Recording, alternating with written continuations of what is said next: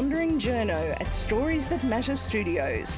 I'm Nance Haxton, and this is The Streets of Your Town, the podcast that takes you on an audio journey through theatre of the mind, highlighting a different slice of Australian life each episode. Dr. Dinesh Palipana's refusal to accept the loss of his dream is paving the way not only for him, but for people with a disability around the world to also achieve theirs.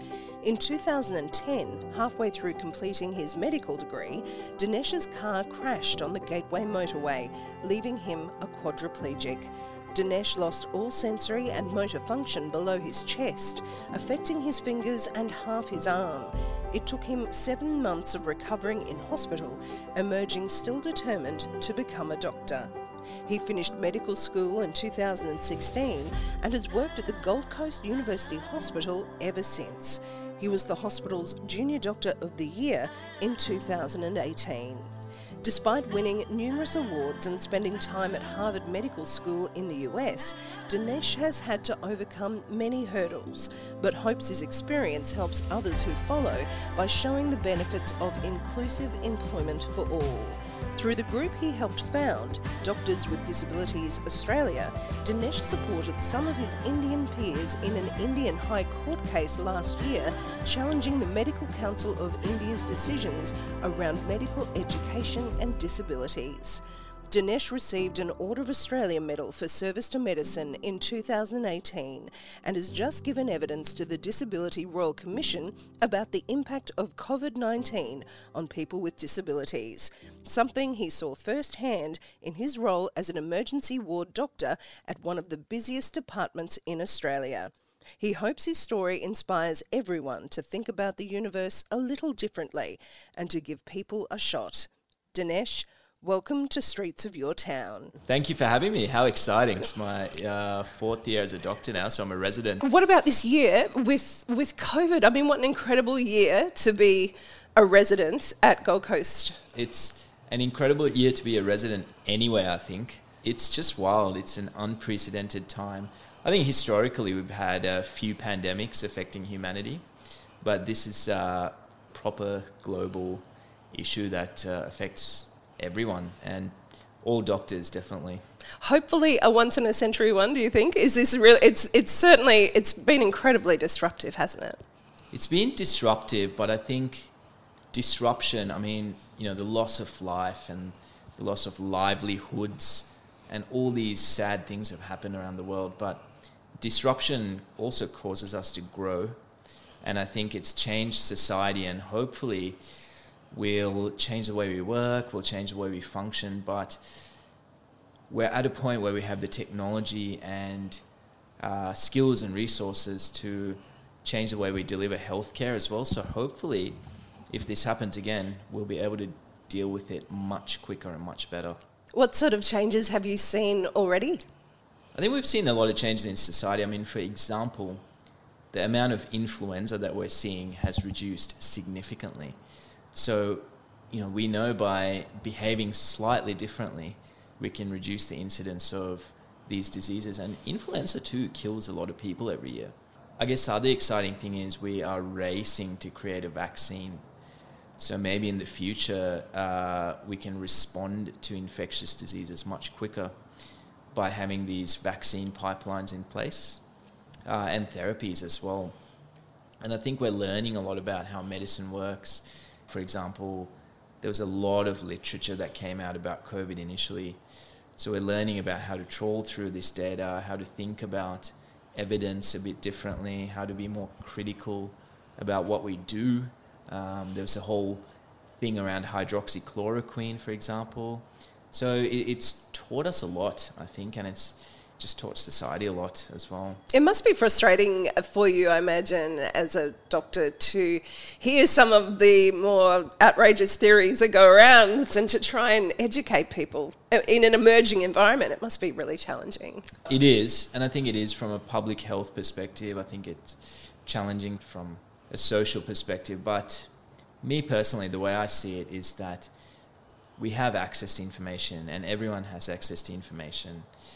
what's really important is that from school ages, we just need to train people on how to critically evaluate information and make decisions based on that information. I think, we used to memorize a lot of information back in the day, but now all of it's out there. So memorizing all these swathes of information is probably not the most useful thing. What is useful is the ability to critically analyze and assess information. I think that that's an important thing that's going to be critical for society in the future. Some of these things, people are very passionately believe certain philosophies and certain information.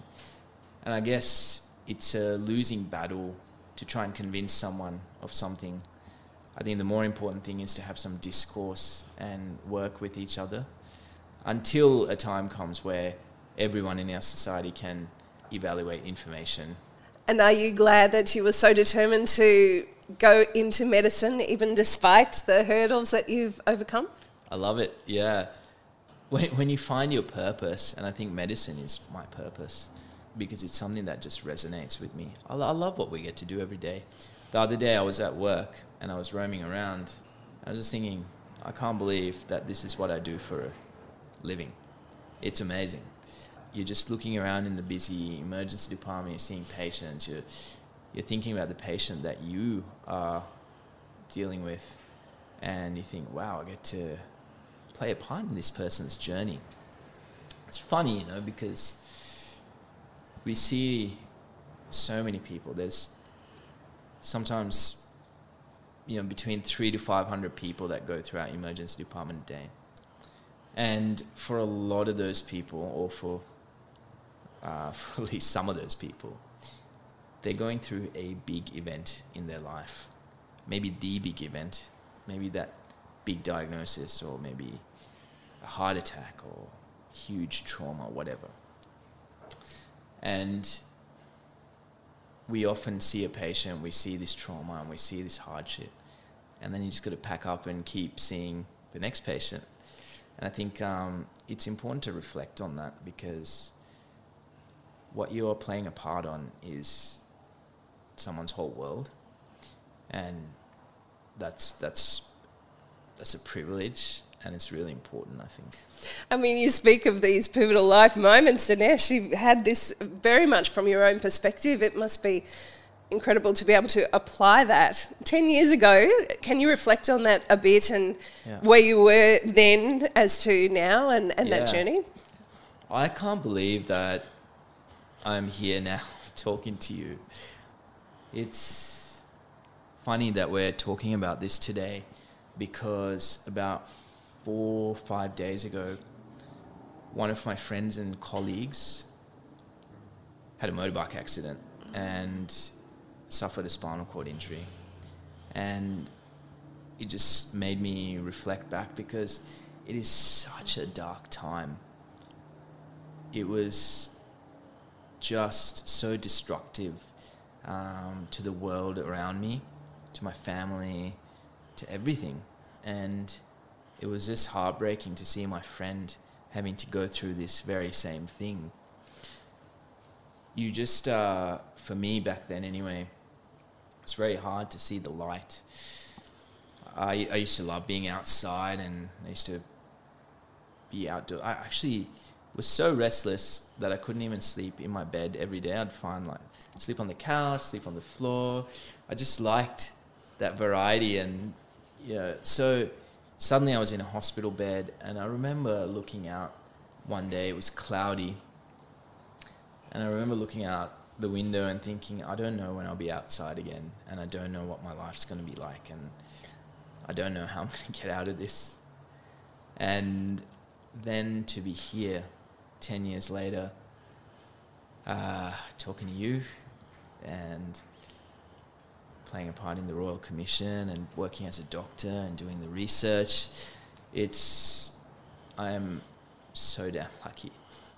And credit to you as well for can you give us an insight of the mental, how did you get over those dark days? I don't know, to be honest. I think one of the interesting twists of fortune in this whole story is when I was studying law, I went through a significant period of depression and anxiety and panic disorder, and also agoraphobia, where I was afraid to go outside the house for a while. That was actually really, really bad. And I always like to say that I was a prisoner of my mind then. And this point is really important, and it should tell us how debilitating mental health disorders are. Because I felt more debilitated then, and I was more debilitated then than I ever was after the spinal cord injury. So I was a prisoner of my mind, and that was a far worse thing. But that it was actually that journey that led me into medicine in the first place. And I think the strength I was able to build from there, or at least the experience, helped me paddle through those dark waters after the spinal cord injury as well. It was hard. I spent a lot of time staring at the ceiling. I spent a lot of time staring into the ocean, and I spent a lot of time reflecting on life. But at one point, though, I made a decision that I just wanted this to mean something, and I wanted to come out of it better. And I read about this concept recently called alive time and dead time. And it was in a book, and it talked about how Malcolm X was this hoodlum before he went to jail. And he used that jail time to reinvent himself. And apparently he once said that when he was in jail, he felt more free than ever. And it expanded his mind, and he became who he is afterwards. And I made a decision at some point after I had the spinal cord injury that I was going to be a better person, and I was going to do more, and I was going to come out better. And that really helped. It reminds me of a quote of yours from a TEDx talk that I saw that stuck with me, I believe. I'll see if I can get this right. But where you said that you saw medicine as exercising your intellect. So does that fit in with that as well? So that overcame any physical limitations? Exactly. And medicine is really an intellectual activity, more than of course, you have specialties like surgery and whatever else that's more a hands-on activity, but medicine it's very importantly an intellectual activity. So it's a perfect thing. It was a struggle though at times, wasn't it, it sounds like almost to get other people to believe that you could keep doing medicine. It was a struggle. It was, fortunately I had more people that believed in it than not. But the people that didn't believe in it, and I still come across it sometimes, were very loud in their naysaying, I suppose. But yeah, I'm glad that we persisted, and that I had a good, close, valued group of people behind me to make this work. And you know what? It was also the community, it was other doctors, it was the media. So I think I'm really thankful that all these people thought that it was a worthwhile thing talking about. Has it been confronting for you at times to see the discrimination that people with a disability still face, such as for yourself trying to continue your medicine, and that took such a long time, but even I imagine you would see it in your work as well? Yeah. Actually, I'm disappointed to see discrimination that anyone faces, actually. And there's a reason for that. I had a bunch of barriers coming through medicine, not so much through medical school, but getting the job and whatever else. But while I've been working as a doctor, I've sadly noticed that some of my female colleagues say that they face significant barriers getting by in their career because they're female. And some of my female colleagues say that's not the case, but some say that, I've experienced this, and this.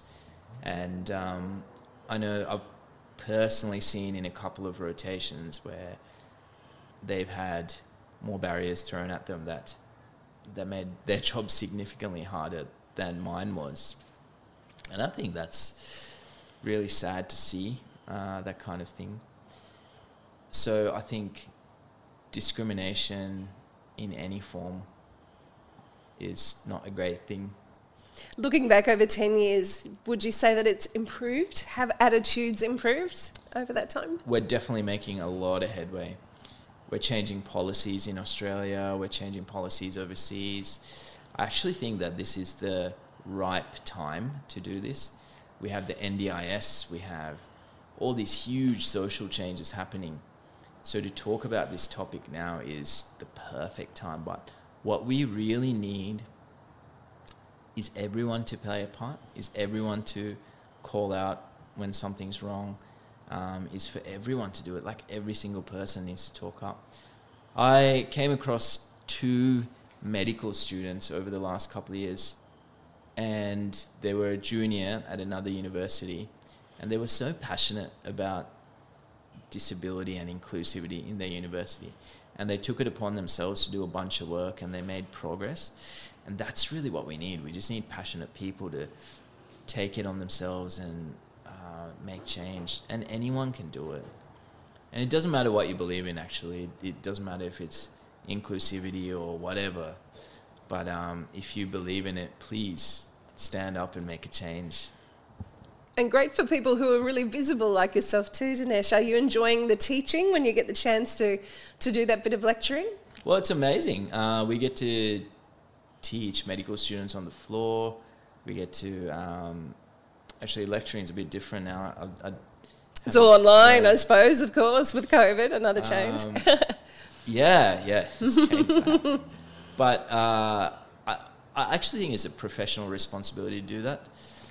Any professional or any artist or any vocation or whatever you're doing, I think you have a responsibility to bring up the next generation and teach them. That's just a professional responsibility, I think. So, but apart from that, it's really cool to be passing on some knowledge and helping the next generation of doctors. And it sounds like most of the patients, if not all, that you've dealt with yourself have not really commented much about the wheelchair at all. All of them have been amazing. All of them. And I can't believe I'm even saying this. I often am surprised myself.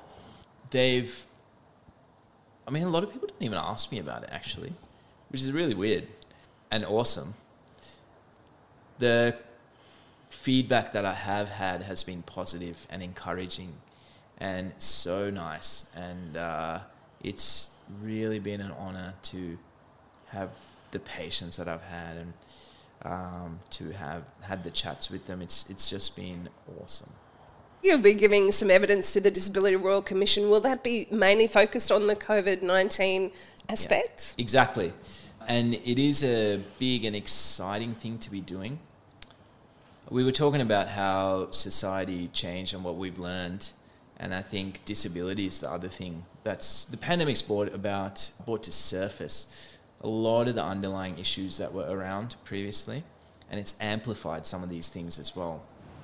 And it's affected people from accessing healthcare to education and employment to accessing the community to accessing care. All these things there were already little challenges here and there, and sometimes big challenges, but the pandemic has amplified these things, and it's really allowed us to examine what's happening. Can you give us a bit of an insight into what you'll be saying at the Commission? I'll be talking about some of the social issues that people with disability have. For example, what happens if someone is dependent on 24-hour care? And what happens when they or the people around them or the caregivers are affected by COVID? What happens to that person? There have been stories, for example, where such people in our society have developed some symptoms like a sniffle or a fever, and then suddenly these care agencies stop sending their staff to their homes, so now they're stuck. And I guess sometimes the only way they can survive is to present to a hospital, which puts them at risk again of hospital-acquired complications. That's outrageous, isn't it, that people can be so vulnerable at this time? They can be vulnerable, and even things for those people like PPE, and then let's not forget people living in residential care facilities. So because it's not just people with aged care, it's people with disability that live in some of these facilities, and we've seen some of the challenges that they face. So we need to make sure that we protect the most vulnerable people in our society. You know, I always think we have so much discussion about social distancing and shutting down borders and isolation measures and all this stuff. And people have lost jobs and the economy's taken a hit and all those things. But fundamentally, if you break it down, and if you tell me that you can save my granddad by socially distancing yourself and maybe giving up some of your comforts for a few weeks, I would definitely say yes. And I would think that every Australian would take that up. You know, regardless of what we think about COVID and what we think about the economy and what we think about anything else. If you asked every one of us to stand up so someone's granddad can live, to smell their grandkids' hair, or to spend some more time with them, I think every Australian would stand up for that. And I think that's the way we need to think about this, because people are dying, and there are people dying in Victoria at the moment, and I think that's tragic. But going back to disability, I think we need to protect these vulnerable people, because if they get sick, they're physiologically more prone to have a worse outcome. My lung function is really poor. So if I were to get COVID, I don't know what would be the outcome. I don't know. And if things really, really, really pick up, one of the other things I'm hoping to mention at the Royal Commission is healthcare rationing. We've seen this in the early stages in Italy, and there's a doctor in Texas that recently wrote a report saying that they ran out of ICU beds, and they've set up a committee to choose who gets these intensive care beds.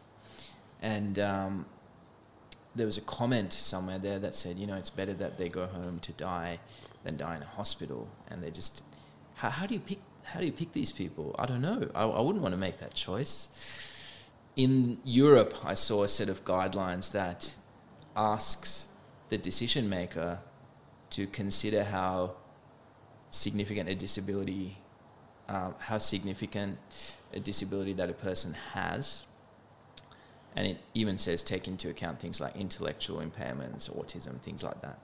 And if it's significant, then don't consider critical care.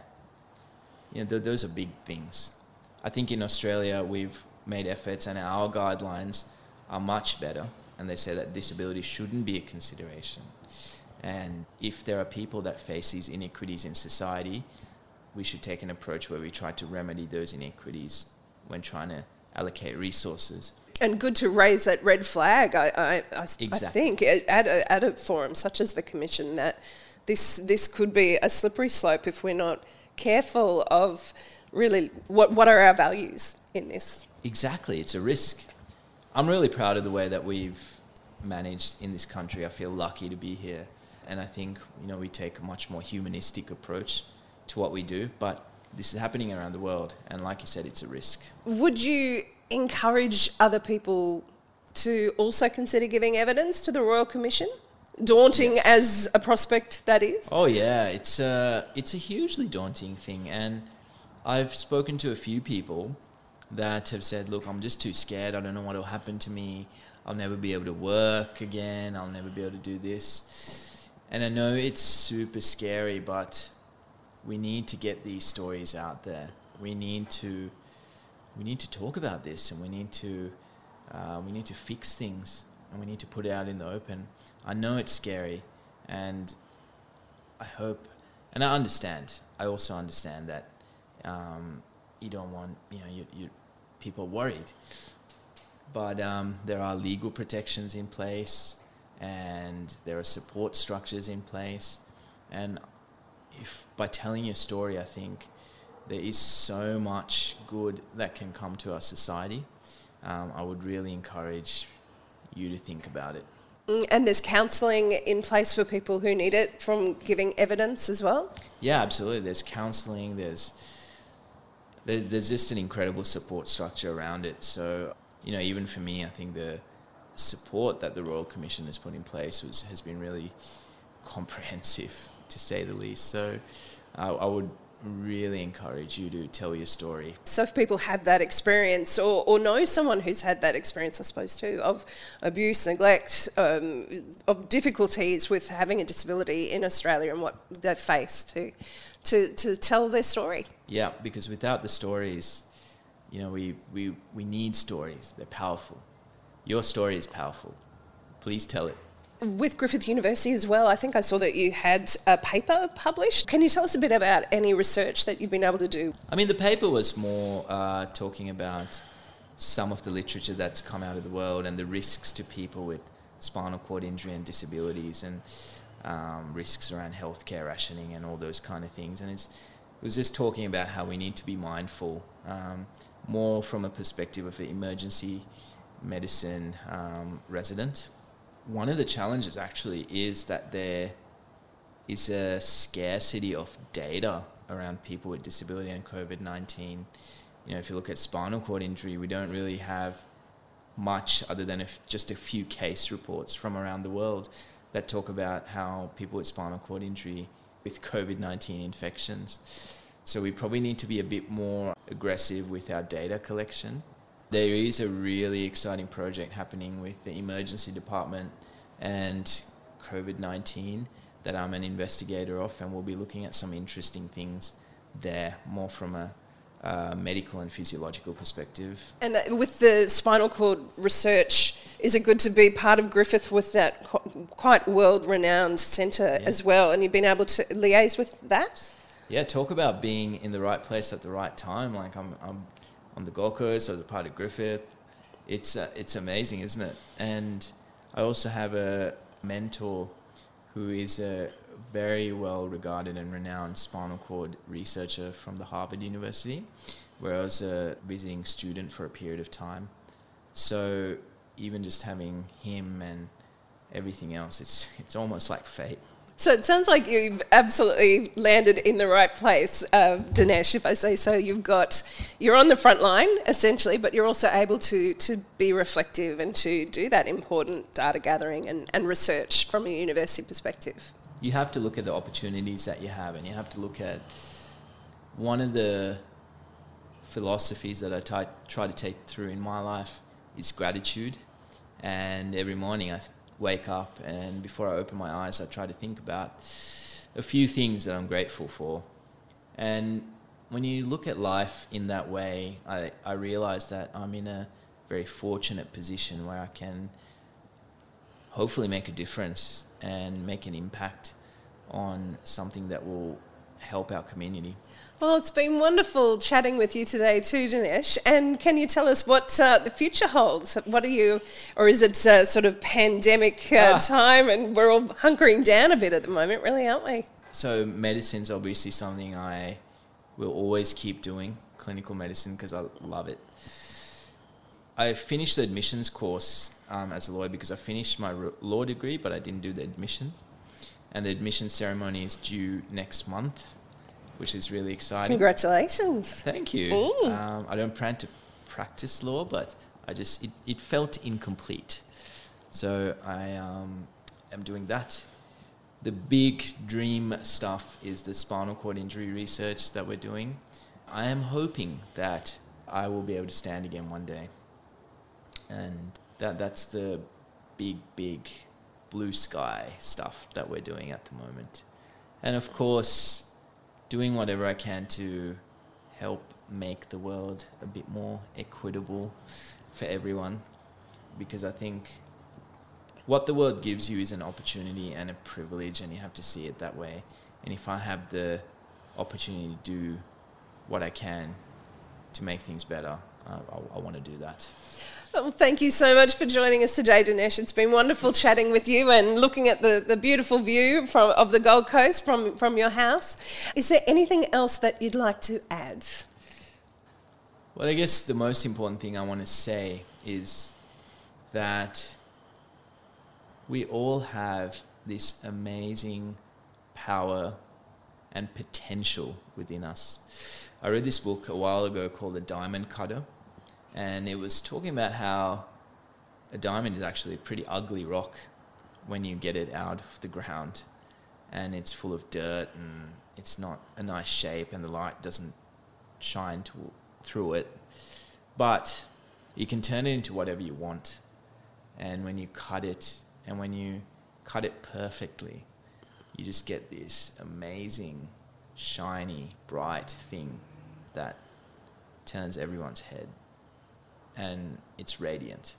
And I think we all have the potential to do that, and we all have the potential to be like that. And I think if we all find our passion, and if we all start to see the world differently, because we have the choice to shape the way we see the world, like a diamond.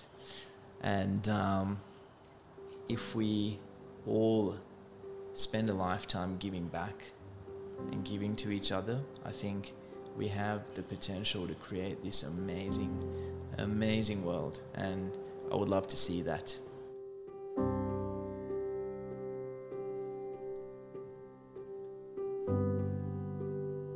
That was Dinesh Palapana speaking to us from his Gold Coast home for Streets of Your Town.